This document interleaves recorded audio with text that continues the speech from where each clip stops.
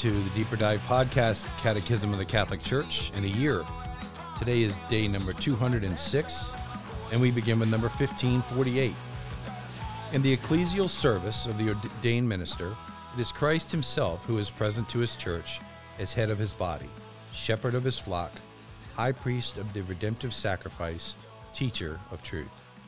That is what the church means by saying that the priest, by virtue of the sacrament of holy orders, acts in persona Christi capitis. It is the same priest, Christ Jesus, whose sacred person his ministry truly represents. Now the minister, by reason of the sacerdotal consecration which he has received, is truly made like to the high priest and possesses the authority to act in the power and place of the person of Christ himself. Virtute ac persona ipsius Christi. Christ is the source of all priesthood. The priest of the old law was a figure of Christ, and the priest of the new law acts in the person of Christ. Through the ordained ministry, especially that of bishops and priests, the presence of Christ as head of the church is made visible in the midst of the community of believers. In the beautiful expression of St. Ignatius of Antioch, the bishop is typos tau patros. He is like the living image of God the Father. This presence of Christ in the minister is not to be understood as if the latter were preserved from all human weaknesses, the spirit of domination, error, even sin. The power of the Holy Spirit does not guarantee all acts of ministers in the same way. While this guarantee extends to the sacraments, so that even the minister's sins cannot impede the fruit of grace, in many other acts, the minister leaves human traces that are not always signs of fidelity to the gospel, and consequently can harm the apostolic fruitfulness of the church. This priesthood is ministerial. That office which the Lord committed to the pastors of his people is in the strict sense of the term a service. It is entirely related to Christ and to men. It depends entirely on Christ and on his unique priesthood. It has been instituted for the good of men and the communion of the church. The sacrament of holy orders communicates a sacred power, which is none other than that of Christ. The exercise of this authority must therefore be measured against the model of Christ, who by love made himself the least and the servant of all. The Lord said clearly that concern for his flock was proof of love for him.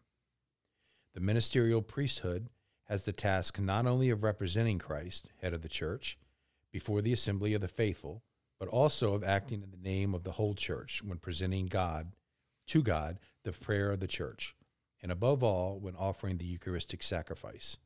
In the name of the whole church does not mean that priests are the delegates of the community.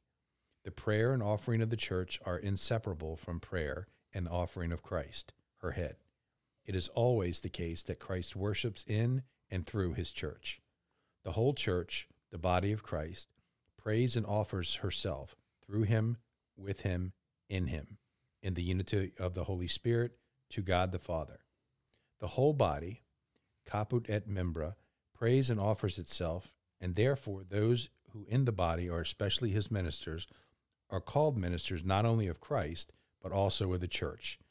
It is because the ministerial priesthood represents Christ that it can represent the church. Father Jack.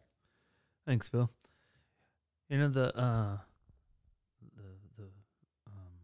understanding of Christ, of the priest standing in persona Christi capitis can be one of the more challenging things for both priests and laypersons to hear, because for most lay people it just sounds like, oh, this is just the leader of the community, which sounds, might be easy to kind of accept. Somebody has to lead, and so it ought to be the priest. But I think, but sometimes you see it as something, a grace and a power that's been abused, obviously, in terms of, kind of overbearing or overly controlling priests, which happens as every fallen man has this place of trying to be controlling or powerful beyond what is truly just or what is truly our calling. But I think for most priests kind of understand this calling and this part of the calling, this call to stand in persona Christi capitis as a great responsibility, one that does kind of set us free when we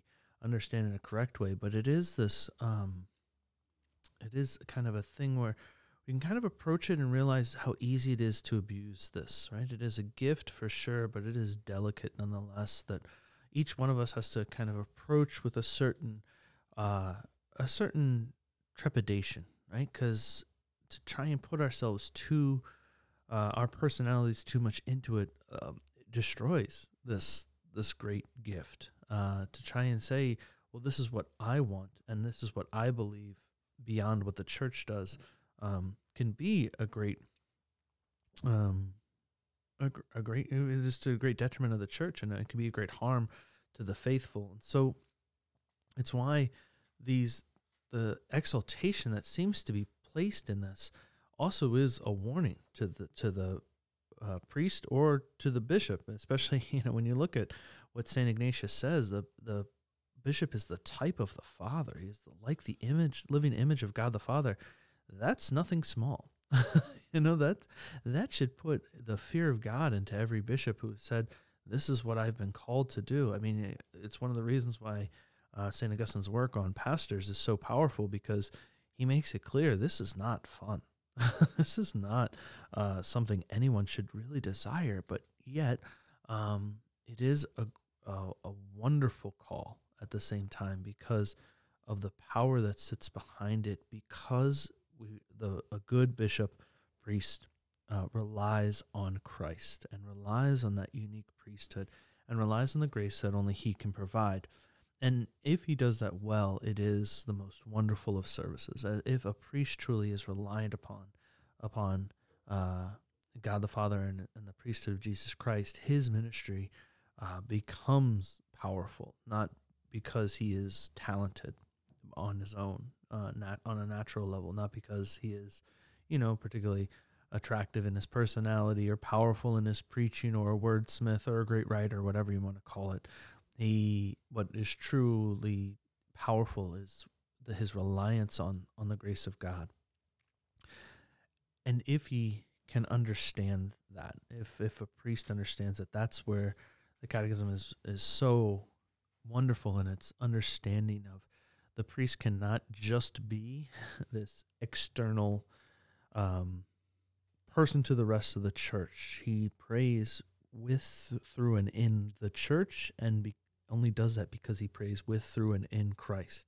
This is part of the mystery that is lost a little bit over time and is trying to slowly work its way back into the church, is the power of the mystery, mysterious quality of the church, the deeper understanding of what the church truly is on a supernatural level. Too often it's easy to limit it to the institution and the hierarchical structure. Too often it's easy to kind of look at the money that's involved or the power or the sway and all these things. And the reality is, the mysterious quality is, this is the community of believers who have united themselves to God the Father. This is the fulfillment of the covenant of God. It only, outside of that, it has no purpose at all, truly. That what we should be looking at is the power of God still working in the world.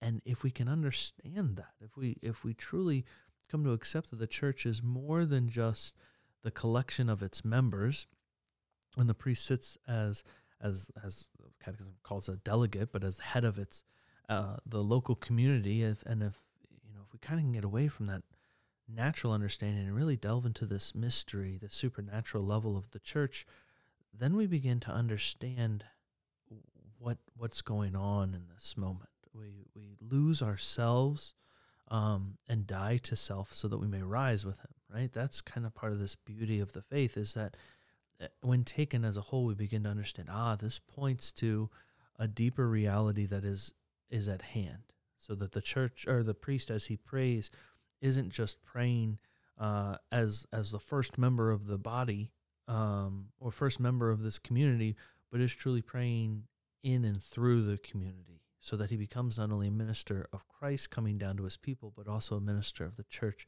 going back to God, and sits as this participant in the great mediation of Jesus Christ to the Father.